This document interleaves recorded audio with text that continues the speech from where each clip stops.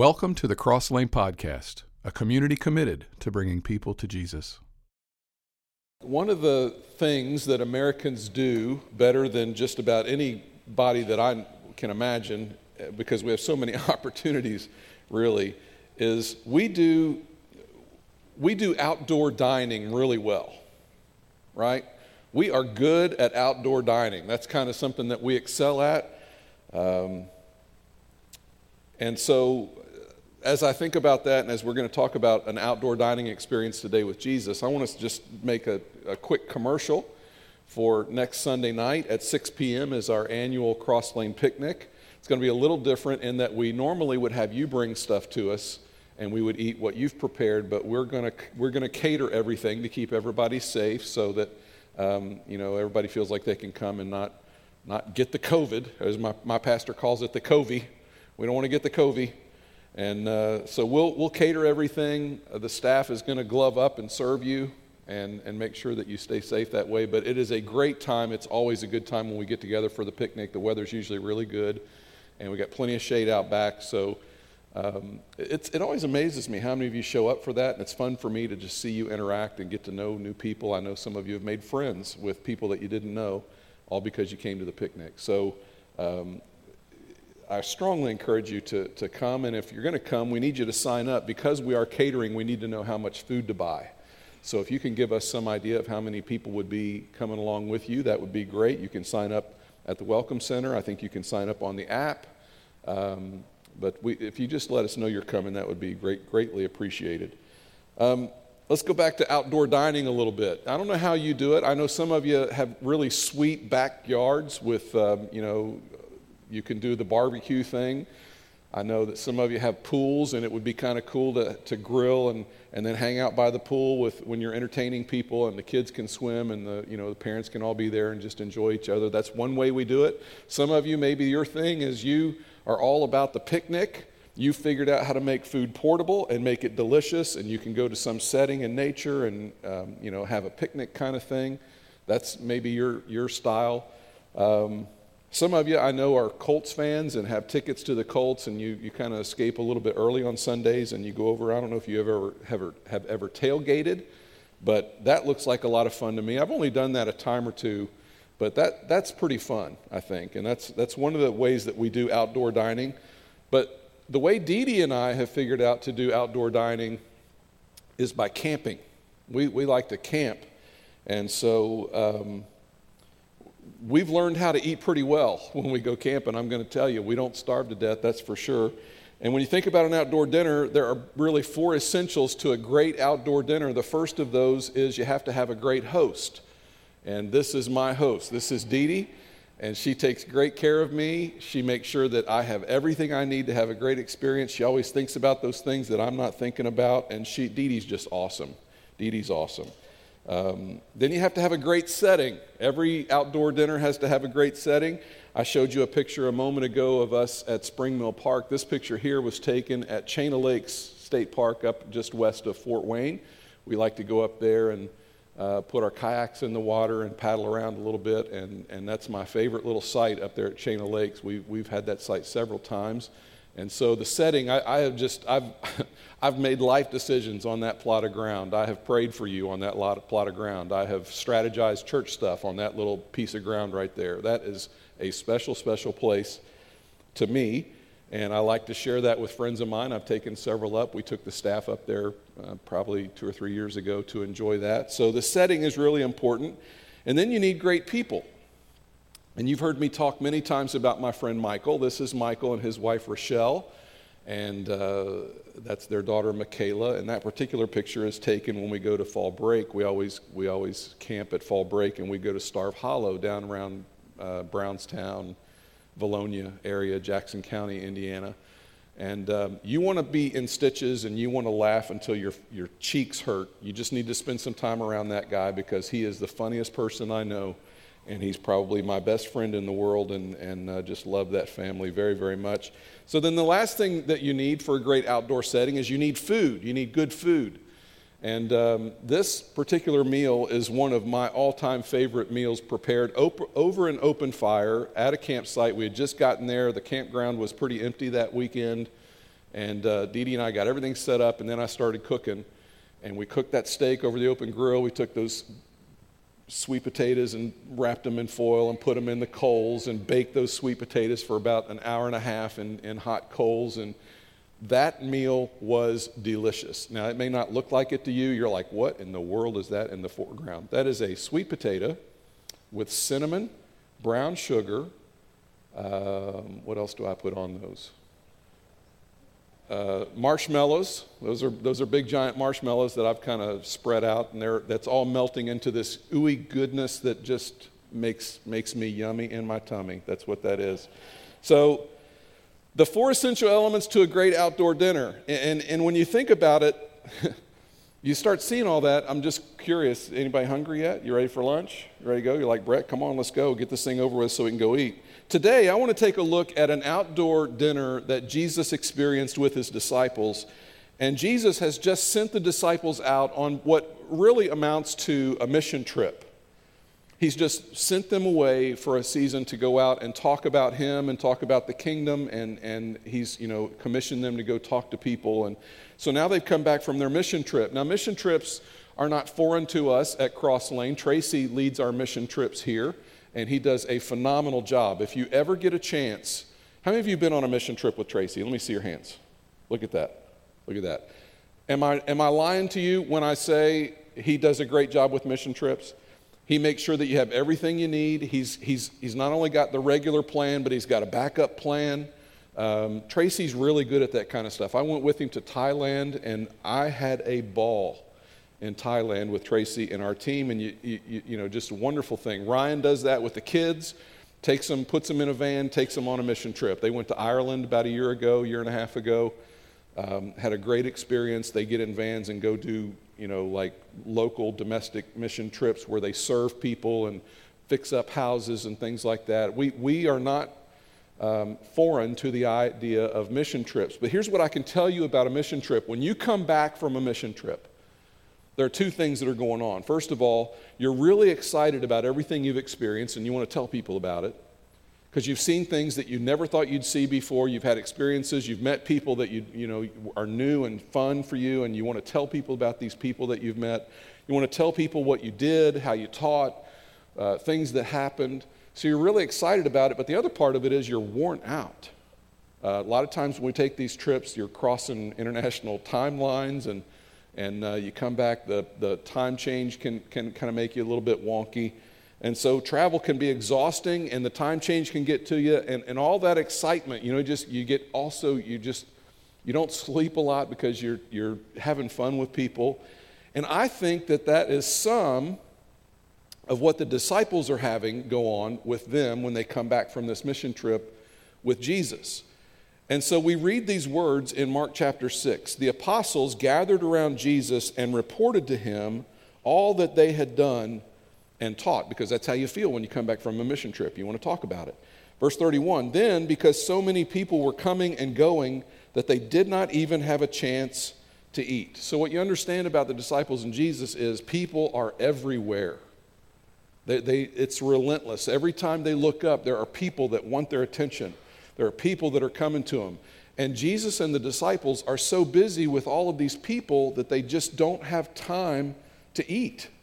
They're hungry, and so it's becoming a problem. The verse says, he said to them, come with me by yourselves to a quiet place and get some rest. So Jesus says, look, we got to get you guys out of here. I want to get you some food. I want to get you rested up. You've had a big experience. Let's take care of you a little bit. And so Jesus plans this rest and relaxation trip. Now they're in Galilee. They're going to get in a boat. They're going to travel. They're going to basically cut a north and go to the northeast side of the Sea of Galilee, and they're going to land on that northeast side. And they're going to end up in this remote area. And the plan is they're going to grill and chill, right? They're going to eat something, and they're going to hang out together and just kind of catch their breath and let their bodies rest a little bit. And Jesus is going to feed them, which is interesting to me. And as Jesus, takes care of them, their job is to relax. Now, I'll just ask you this question. How would you like to go on a camping rest and relaxation trip with Jesus? I mean, can you imagine? Can you imagine how cool that would be to be able to hang out around a fire with Jesus, to let him just kind of take care of you and look after you and shepherd you and love you while you've just had this great experience and you've done it for him, and now he's going to basically kind of say thank you, and he's just going to take care of you a little bit. I just think that would be fantastic. And so this is the meal that we will be exploring today as Jesus gets ready to have this dinner with his disciples. And you say, okay, Brett, what does a camping trip have to do with my life? What does Jesus hanging out with disciples around a fire, where he's going to fix some food for them, what does that have to do with my life? Well, here's what I would tell you. All 4 gospel accounts have this story in it.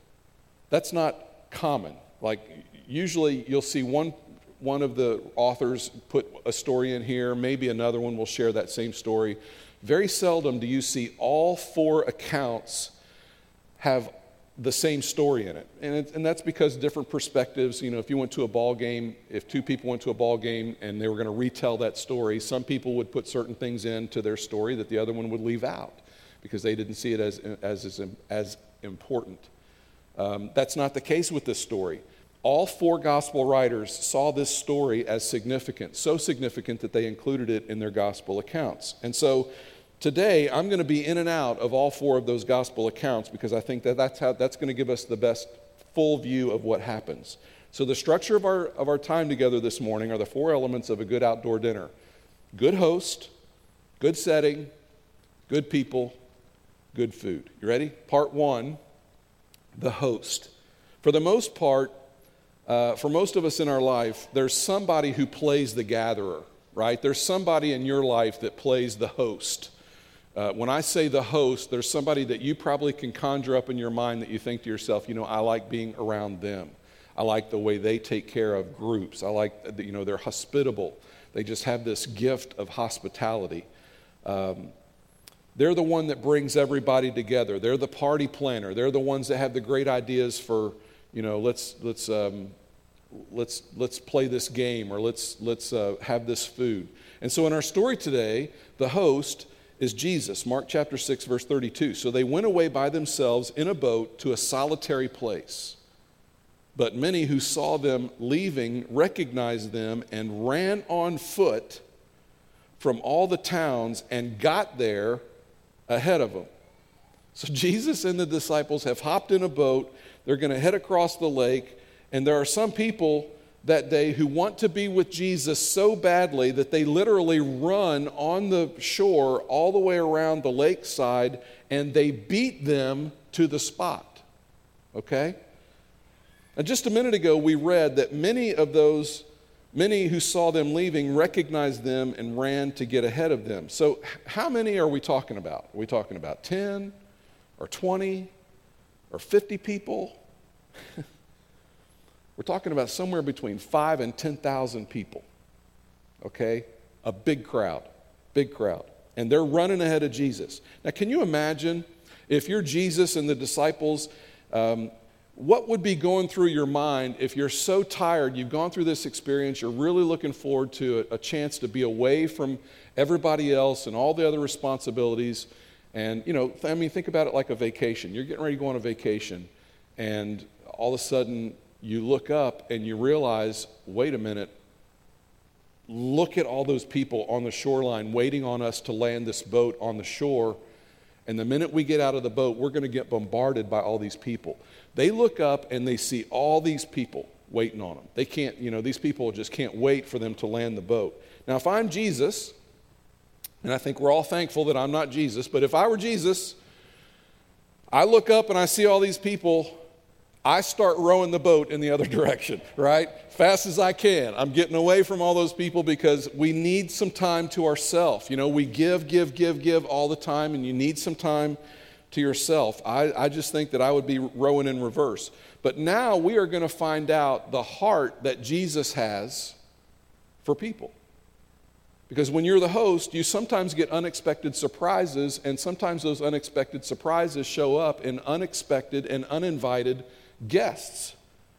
And a really good host, when they are surprised by unexpected guests, roll out the red carpet And they do this magnificent job of making sure that those people feel like they are not uninvited and are not unexpected. And so how does Jesus respond to this huge crowd? Mark 6:34, the first part of the verse.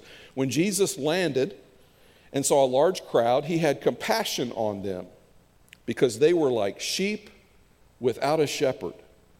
So this giant crowd is going to interrupt Jesus and the disciples in their plans, and instead of getting frustrated, like I would be, instead of getting upset, like I probably would, instead of rolling my eyes and thinking to myself, man, when am I going to get a break? Jesus doesn't do any of that. We're told that Jesus has compassion on this big crowd. But we're not told that he just had compassion. We're given the reason for the compassion, and we find that in the second part of the verse, because they were like sheep without a shepherd. That's why Jesus had compassion. He saw them as sheep without a shepherd. Now, we're in the 21st century, and we do not spend an awful lot of time thinking about sheep and shepherds, right? Like, that's just not our thing. I doubt you even know a shepherd. When I was at my first youth ministry, there was a guy there was a couple named Dave and Mary. How'd you like to have that name? Mary. But they were great people, and they raised sheep. And I used to take the youth group out there, and he would talk to them about sheep and do object lessons, and it was awesome. But we don't spend a lot of time thinking about sheep and the problems that are going on. But in the ancient world, sheep and shepherds were everywhere. I mean, that's just one of the things that you did. So why would Jesus have compassion on a group of people because they were like sheep without a shepherd? What would a shepherd provide to his flock in the first century? One of the things that he would provide is a shepherd leads the flock. The shepherd leads the flock. Sheep are not super smart, and they don't know where to go. They have to be watered, they have to have good pasture, they have to have all that stuff, and they don't know where those things are. And in ancient Israel, there weren't just rolling pastures everywhere. There wasn't fresh water everywhere, right? Like, you had to know where that stuff was. And so the sheep needed someone to lead them to those places so that they could survive, especially in the dry season. There were only a few specific places where you could find that kind of stuff. And the sheep were dependent on the shepherd to get them where they needed to go. And so they were the guide. The shepherd was the guide, and they would take them to places that would help them to live. So the shepherd would lead and guide their flock. Second thing the shepherd would do, the shepherd knew the flock, and the flock knew the shepherd. He had a relationship with those sheep. The shepherd knew every sheep's name. If you were a shepherd and you had 100 sheep in your fold, you had given every one of those sheep a name. And you would call it by name, the same way that you would have, named your children and you relate to your children. This shepherd looked at these sheep with such love and care, and he had his whole life oriented to taking care of this flock. He would name them and would call them by name, and they would respond to him. In fact, I've heard it said that different flocks would come into large bodies of water. A shepherd would lead them in, from the east, another would come in from the north, and another from the southwest. But as many flocks as would come in and they would water their sheep, when a shepherd got ready to take his flock away from that, he would stand up and he would begin to call his sheep, and he would start to walk, and the sheep would begin to follow. His sheep would know his voice and would follow him, while the other sheep all stayed there with their shepherd, continuing to eat or drink or whatever was the case. And so a shepherd leads his sheep, and a shepherd knows his sheep. It's a part of what it is to be a shepherd. You're going to lead and you're going to know your sheep. Third thing is, he protects his sheep. This is important. You're talking about living in a time when there are wild bears, there are lions, there are jackals, there are wild dogs. And so a shepherd would carry certain implements with him to make sure that he could ward those kinds of things off. When you read in the Psalms, David wrote the 23rd Psalm, and in the second part of verse 4, it says, "Thy rod and thy staff, they comfort me." Well, here's what I would tell you. A shepherd had two things. He had a rod and he had a staff. And he would use the rod to ward off as a weapon. He would use that to beat animals away from his sheep. He would throw it like a spear sometimes. He was very good at using that particular implement to protect his flock. He would use the staff. You've heard of the shepherd's crook. He would use that many times to support a sheep when it was going over a crevice. He would hook it up under the belly sometimes if they were jumping over a creek or something to help the sheep along. And so the shepherd protects his sheep, and that's one of the things that Jesus did. And then finally, the shepherd cares for the flock. Sheep get sick. They fall and they injure themselves. They hurt their legs. You have to be careful with sheep. Dave Mary taught me this. The flies, especially insects, but specifically flies, can be problems in their noses and in their mouth, in their eyes. And it's kind of gross, the kind of things that I could tell you, but just suffice it to say that if there's not a shepherd there to take care of the sheep can get in pretty bad shape pretty quick because they can't take care of themselves. They need somebody to take care of them. And so a shepherd leads, protects, cares for, and knows his sheep. And Jesus looks at this crowd that has run ahead to beat them to the shoreline because they want to be with him, and the Bible says that he has compassion. He sees them as sheep without a leader. They don't have anybody to take care of them. They're aimless. They're wandering. They have nobody to lead them, nobody to protect them. They are vulnerable and they're weak. More than that, they're hurting. They're wounded. They're in pain. And I just wonder if some of the words that I just used to describe those sheep and to describe those people aren't words that would be used to describe you about now. Have you had a rough 2020? Has it been a rough year for you? Has this been a tough ordeal for you to go through? Do you find yourself at a place where you just would really say, if you were totally honest, Brett, the truth is, I'm hurting. I'm in pain. I'm tired. I'm exasperated. I want all this to be over. I wonder if that describes your last week or maybe your last month or even this whole year. And you hear that phrase, they're like sheep without a shepherd, and you go, you know what? That's been my experience lately. That's kind of how I feel. So we know how Jesus feels about this crowd. He has compassion on them, but what's he going to do? And they are there for him. And how is he going to respond when he had his heart set on just spending a little time with his disciples? How's he going to pivot now? And how is he going to change things? How does he respond now that they are in this place that he thought was going to be empty? And it says in Luke chapter 9, verse 11, he welcomed them and spoke to them about the kingdom of God and healed those who needed healing. So Jesus steps into the role of shepherd for these people. He sees them as sheep without a shepherd, and he steps in and begins to care for them, and he's going to guide them. Now, I think that's what Jesus wants to be for his people. He wants to be a shepherd. He called himself the good shepherd. John 10, I am the good shepherd. I know my sheep, and my sheep know me. One of the roles that Jesus wants to fill for those of us that follow him is that of shepherd. He wants to lead us. He wants to care for us. He wants to guide us. And I just wonder if you've ever thought about Jesus in that way. Do you wake up in the morning and you think, Jesus, you are my shepherd. And I'm going to listen for your voice. And I'm going to do what you say, and I'm going to go where you lead me because you know how to lead me to the place of still water. You know how to lead me to the place that will give me rest for my soul. Have you ever given him the authority to lead you? Have you given him permission to lead you and guide you in the decisions that you make about your life? Or do you just make your decisions without any prayer, without any thought really about it? You're just like, this is what I want and I'm going to do it. Or do you retreat and say, Lord, lead me in this. I'm thinking about spending this much money on this thing. Is that really what you want me to do? I'm thinking about asking her out. Is that really what you want me to do? I'm thinking about taking this job. Is that really what you would lead me to do? What do you want me to do? Jesus, be my shepherd. And I just wonder if you realize that you can bring your wounds and your hurts and your pains to Jesus. That he wouldn't judge you or dismiss you or think less of you. Instead, he would bind up those wounds, that he would be kind, that his heart would be welled up with compassion for you and what you go through and how you feel.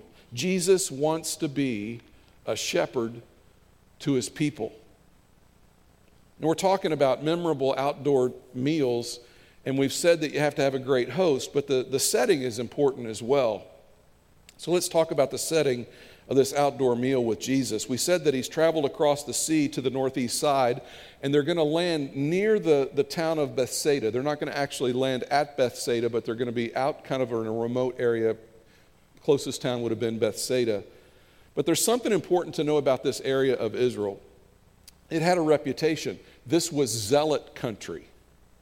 And you hear that and you're like, okay, Brett, what in the world is a zealot? Let me take you back to the map. You see the city of Gamla there to the east.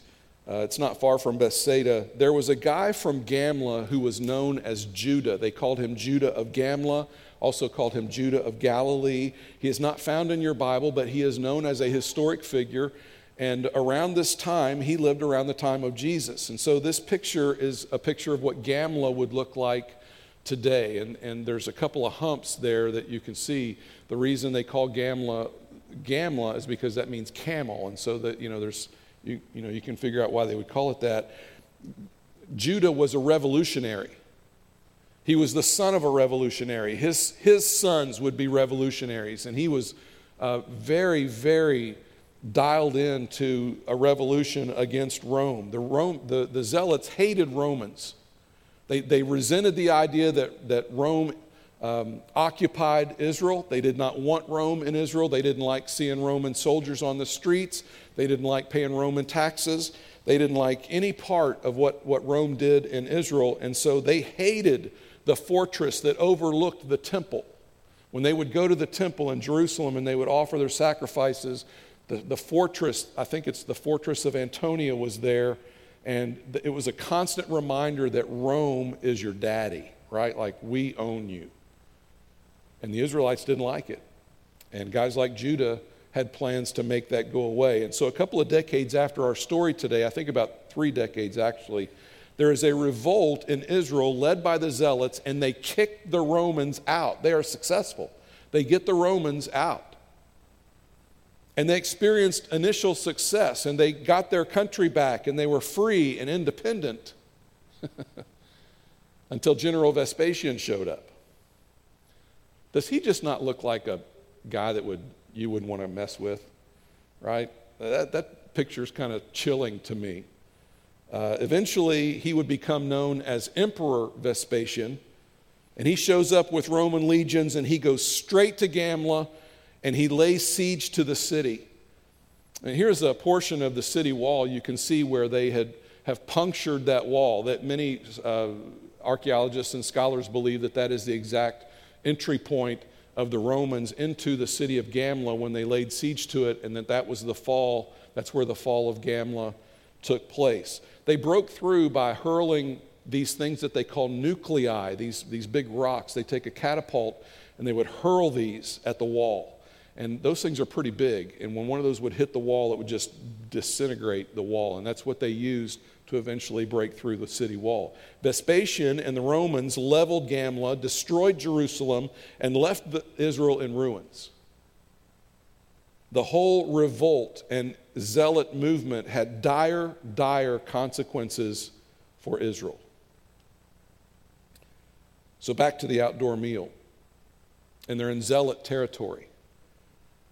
And there are zealots in the crowd when Jesus shows up. These zealots are in the crowd, these people of like mind who are of a mind to drive these Romans out of their countryside. There are people who are sympathetic to that movement, and the movement is beginning to pick up steam. And you might think to yourself, well, I don't know if I believe all this, Brett. I mean, seriously, really, what do they want with Jesus? Well, check this out from the Gospel of John. This is verse 15 of chapter 6. Jesus, knowing that they intended to come and make him king by force. Right? That's what they want to do with Jesus. They want to make him a king by force. He withdrew again to a mountain by himself. So Jesus is going to retreat for a little bit. See, they wanted to make him a military ruler. They want to make him their king. They don't want a good shepherd. They want a military shepherd. This is going to be good for us in helping us get rid of Rome, and this guy's going to be the one that leads it. Now, the second part of this verse, this part about the mountain, I want you to just hang on to that. Put that in your pocket for a minute, okay? Because we're going to come back. That's going to come into play in a minute when we think about Jesus. This zealot movement is in the crowd, and they're listening to Jesus, and they aren't actually listening to what Jesus taught, and they aren't really interested in who Jesus is. They're only interested in what Jesus can do for them. That's all they care about. They have a predefined idea of who Jesus is and what role he will play in their life, which is something that I think we all have a tendency to do. Based on what's going on in our life, based on what's happened to us, based on what we're thinking, we pre-decide many times the kind of role that Jesus is going to play in our life. And some of us, when we look at certain teachings of Jesus, we say, well, that must be outdated because that certainly doesn't apply to me because I'm not doing that. Jesus said that? I don't believe that. I'm not doing that. That doesn't apply to me. That's got to be for somebody else. And if you want to do that, you go right ahead, but I'm not doing that. Because in order for me to embrace that, I'm going to have to make some changes in my life, and I don't want to make any changes in my life. And the question then comes, is Jesus really the Lord of your life? Is Jesus really the shepherd? Is he the one who's leading you? Are you really an obedient sheep? And I realize that in our day and age, that term gets used in a very derogatory way. I understand that. But I am a sheep to Jesus, my shepherd. And I don't back away from that. And you can say any kind of nasty, hateful thing you want to say, but that's what I am and that's what I want to be. I want to be a sheep that listens to my shepherd's voice and goes where he leads me. So yes, we are sheep. Sometimes we think, you know what, if I obey Jesus, he'll provide certain things for me. If I obey Jesus, then he will provide a job, or he'll give me the relationship I want, or he'll bring about the cure for whatever it is that's hurting me. We need a house. Maybe if I obey Jesus, he'll give us a better house. And then when Jesus doesn't do that, our faith starts to crumble. Because it's based on this pre-decision that we made about Jesus that isn't really even accurate. Some of us have pre-decided that certain things we did in the past, Jesus could never overcome, and he could never look at us in such a way that he would love us. That he can't use us because of some stupid thing we did in our past. We pre-decide who Jesus is, how big or small his grace is toward us. We oftentimes pre-decide those kind of things. Some of us have decided that Jesus didn't accept those kinds of people, and that leads us to not accept those kinds of people. That we think that Jesus was against somebody. Jesus wasn't against anybody. Jesus loved everybody.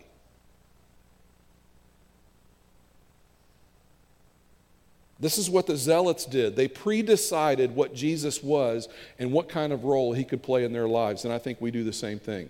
So what do we learn about who Jesus really is from the setting of this story? Well, here's what I can tell you. As you give your Bible a thorough reading, you soon realize that Jesus didn't come to be a pawn in somebody else's movement. Jesus came to start his own movement. He didn't come to fill in a gap somewhere, and he didn't come to play some bit role for somebody else. Jesus steps onto the scene of history ready to make a big move and do some big things and start a big movement. And at Cross Lane, we don't follow Jesus so that we can get Jesus where we're going. We follow Jesus to get where he's going. And the zealots come along, and they're basically interested in getting Jesus. They're going to pretend to follow him, but they're trying to direct him where they want to go. And a great outdoor meal needs a great host, needs a great setting, and it needs great people. Great people can make a good meal. Jesus' original plan here was to head across the lake with just the disciples. They were going to relax, and this crowd shows up. What happens with his disciples as Jesus is teaching and healing, you look at the people in this outdoor meal, Matthew chapter 14, verse 15. As evening approached, the disciples came to him and said, "This is a remote place, and it's already getting late. Send the crowds away so that they can go to the villages and buy themselves some food. Now, I don't think that the disciples are being rude here. I actually think that they're trying to be hospitable. I actually think that they're trying to actually look out for these people. You know, I don't think the idea here is that they have an attitude of, hey, this is our party, and what are they doing here? We need to get rid of them. I don't really think that's what's going on. I think they're in the middle of nowhere. They realize that it's getting late in the day, and if they don't act soon, they're going to get caught out in the dark. There's no food. There's no lodging. They're in a remote place, and I think the disciples are just thinking, hey, we need to get them to town because it's not going to be safe after dark. We need to get them in where they can get something to eat, they can get some rest, they can get lodging. It's a reasonable, hospitable request on their part, I think. But then in verse 16, Jesus says this, they do not need to go away. You give them something to eat. You feed them. Now, they've already figured out they can't do that. They don't have enough food. There's a mob there. They know they don't have enough food. They've come up with 5 loaves and 2 fishes. That's probably not even really enough to feed the 12 of them. And they're probably thinking to themselves, you know what, Jesus, this isn't going to work. No, don't send them away. You feed them. Well, Jesus, that's impossible. We can't do that. Now, here's what's going on. Jesus wants to do something in and through the disciples that in and of their own resources they cannot do for themselves. The same thing is true for you and me. He desires to do something in us and through us that we do not have the resources to pull off on our own. You say, Brett, what are you talking about? Well, let's just consider this. Let's take something like character, the character that Christ wants to develop in each of us. Let's just think about the kind of character that Jesus wants to develop. Here are some phrases from Scripture that describe the kind of character that Jesus wants from us. There's a place in Matthew where he says, therefore I tell you, do not worry about your life. How you doing with that? On your own. How you doing? Do not worry about your life. I have really good friends, and it seems like all I ever talk to them about is, would you stop worrying? You're not supposed to worry. I know, Brett. I know. You tell me that all the time. Stop worrying, but I can't help it. He wants the kind of character in you where you do not worry about your future, but that's something that in and of ourselves we have a difficult time with. We worry about our kids, we worry about our job, we worry about upcoming elections, we worry about our health, we worry about what's going to happen next week. We worry about all kinds of things. Jesus says, I don't want you worrying. I know, but I can't help it. How about another one? But I tell you, love your enemies. Pray for those who persecute you. How you doing with that? Huh? You got that kind of character on your own? Is that something that just gets produced in you on your own? Yeah, I pray for my enemies all the time, Brett. I just love my enemies. Do you? Really? Come on. You need Jesus for that. That's not something that's happening inside of you. That's not something that just wells up in you on its own. No, you need Jesus for that. How about that bully at school? You pray for your bully at school? That person at work that just steamrolls everybody else that nobody can stand because they're obnoxious and arrogant and I can't stand them. How often do you pray for them? How often are you kind to them? Everybody knows that adultery is wrong, right? This is what Jesus said. If you even look at somebody lustfully, you have already committed adultery in your heart. What? How you doing? Men, how are we doing on that? In this age of the internet and live streaming and binge watching all these things, and how many images get portrayed, and how you doing on this whole idea of not catching yourself in some lustful moment where you're thinking things that you shouldn't think? And Jesus says, no, I don't want you to do those things. But you know what? On our own, without Jesus, we are prone to those kinds of things. What Jesus desires to do in and through you, you do not have by yourself the capacity to be able to do that. And the same thing was true of the disciples. They held this bread and their fish, and they're thinking to themselves, Jesus, there's no way. We don't have the resources for this. And then Jesus says this to them, bring them here to me. Bring them here to me. Bring your inadequate fish. Bring your inadequate selves to me and watch me work. And Jesus transforms the bread and fish into this memorable meal that nobody will ever forget, and he feeds thousands and thousands of people. And the disciples are the ones that are going out handing out this food, and they can't believe what they're seeing.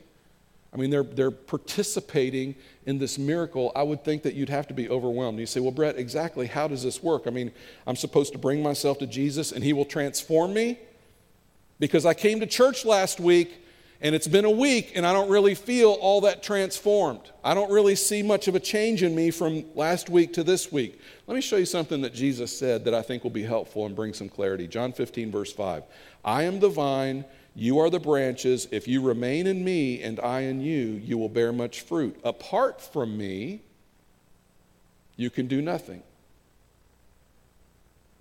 I think Jesus is saying you do not have the resources on your own to produce in you the things that I want to produce in you. The key word is to remain, to abide in, to stay connected to the vine. Sometimes Jesus does these indescribable transformations. I've seen them. I've seen somebody that was a rebel rouser, filthy mouth, filthy life, filthy attitude, filthy everything. And they give their life to Jesus and everything changes overnight. They quit smoking, quit drinking, quit whatever stuff they had going on. They are changed. And you look at them and you're like, that is a miracle. I would have never thought that that person would do that kind of a 180. Look at that. That's amazing. But here's what my main experience has been in life. That's not how it happens for most of us. That's not generally how someone's life is transformed. Certainly not how my life has been transformed. I look at where I am today. I look back 5, 10, 15, 20 years, and I see that my life has transformed over those years. I see where things that used to be really important to me aren't nearly as important to me, and things that I wasn't even thinking about 20 years ago, these are the things that are on my mind because I've spent more time with Jesus, and I've tried to figure out, Jesus, what's important to you because I want that to be important for me. And all of a sudden you look up and you're like, you know what? I've been transformed, but I don't remember it happening. He's producing fruit in me that wasn't there before. Jesus wants to transform us, but in order for that to happen, we have to choose to live a connected life. And when we do that, that's when we begin to see the fruit and we begin to see the character change. Jesus says, bring yourself to me. I'll equip you. I'll change you. I'll make you to be whatever it is that I need you to be. I'll give you all the tools to do what I'm calling you to do. Jesus will do that. So the 4 elements, the host, the setting, the people. Let's talk about the food for a minute. The food is the most important part of any outdoor meal. So in this particular meal, there's bread. And there's something that we need to see about the bread in this story. There's a powerful symbolism in the bread, and we get the clue about this from a little random detail that John places in his story. And it's probable that if you were to read this, you would read right by what I'm about to show you. This is really kind of cool. If you've got your Bible, you may want to make a note somewhere. In John chapter 6, verse 4, we read this little sentence. The Jewish Passover festival was near. Sounds simple enough, doesn't it? I mean, that's just, thank you, John, for including random facts. Thank you for letting us know that the Passover festival was near. No. Nothing in the Bible is random. Everything you see in the Bible is put there for a reason. It's our job to figure out what is the reason for that being in the Bible. And John puts this in his text for a very specific reason. He wants us to connect the Passover, the first Passover, and the Exodus out of Egypt with this event that's going on in the New Testament. He's trying to draw a parallel, and he's trying to connect those two things. And so the Passover Jewish celebration is known as the Exodus. 1,000 years before Jesus, God's people are enslaved in Egypt, and God raises up a leader by the name of Moses who goes in and he leads them out into the wilderness and he leads them out of Egypt. God wants to see a connection, wants everybody to see a connection between where Jesus feeds the masses and the exodus that Moses had in Egypt. So let's get some details. The story of Moses takes place in the wilderness where they get hungry. And God provides something called manna, which is a heavenly food. There is a sea crossing where they come upon the Red Sea, and it looks like they're trapped, and the Egyptians are pursuing them from behind, and it looks like they're going to perish. And all of a sudden, the sea parts, and they cross on dry land. And then later in the wilderness, Moses goes up onto a mountain, and he hears from God, and he tells the people how he wants them to live. And all of this leads them to freedom from Egypt. So why is John trying to connect the Exodus to this feeding of the 5,000? Well, let's take a look. In our story, Jesus takes his disciples to a place in the wilderness. It comes dinner time, and what does he do? He says, you provide for them, and Jesus multiplies the bread. It's a heavenly bread because Jesus does something with it, and we haven't gotten there yet, but at the end of our story, Jesus sends his disciples on ahead in a boat back to the place they were before they went over to Bethsaida. Later, he's going to meet them by walking on the water, this miraculous sea crossing of Jesus, and we are told that Jesus escaped to a mountain because they wanted to make Jesus their military king, and so Jesus escapes to a mountain, and all of this is unfolding, and the people would have been thinking, oh my goodness, he looks like Moses. I mean, he's doing everything that Moses did. He's like Moses. They had their sights and their attention set on the Passover feast. It was that time of the season. They were thinking about that kind of stuff.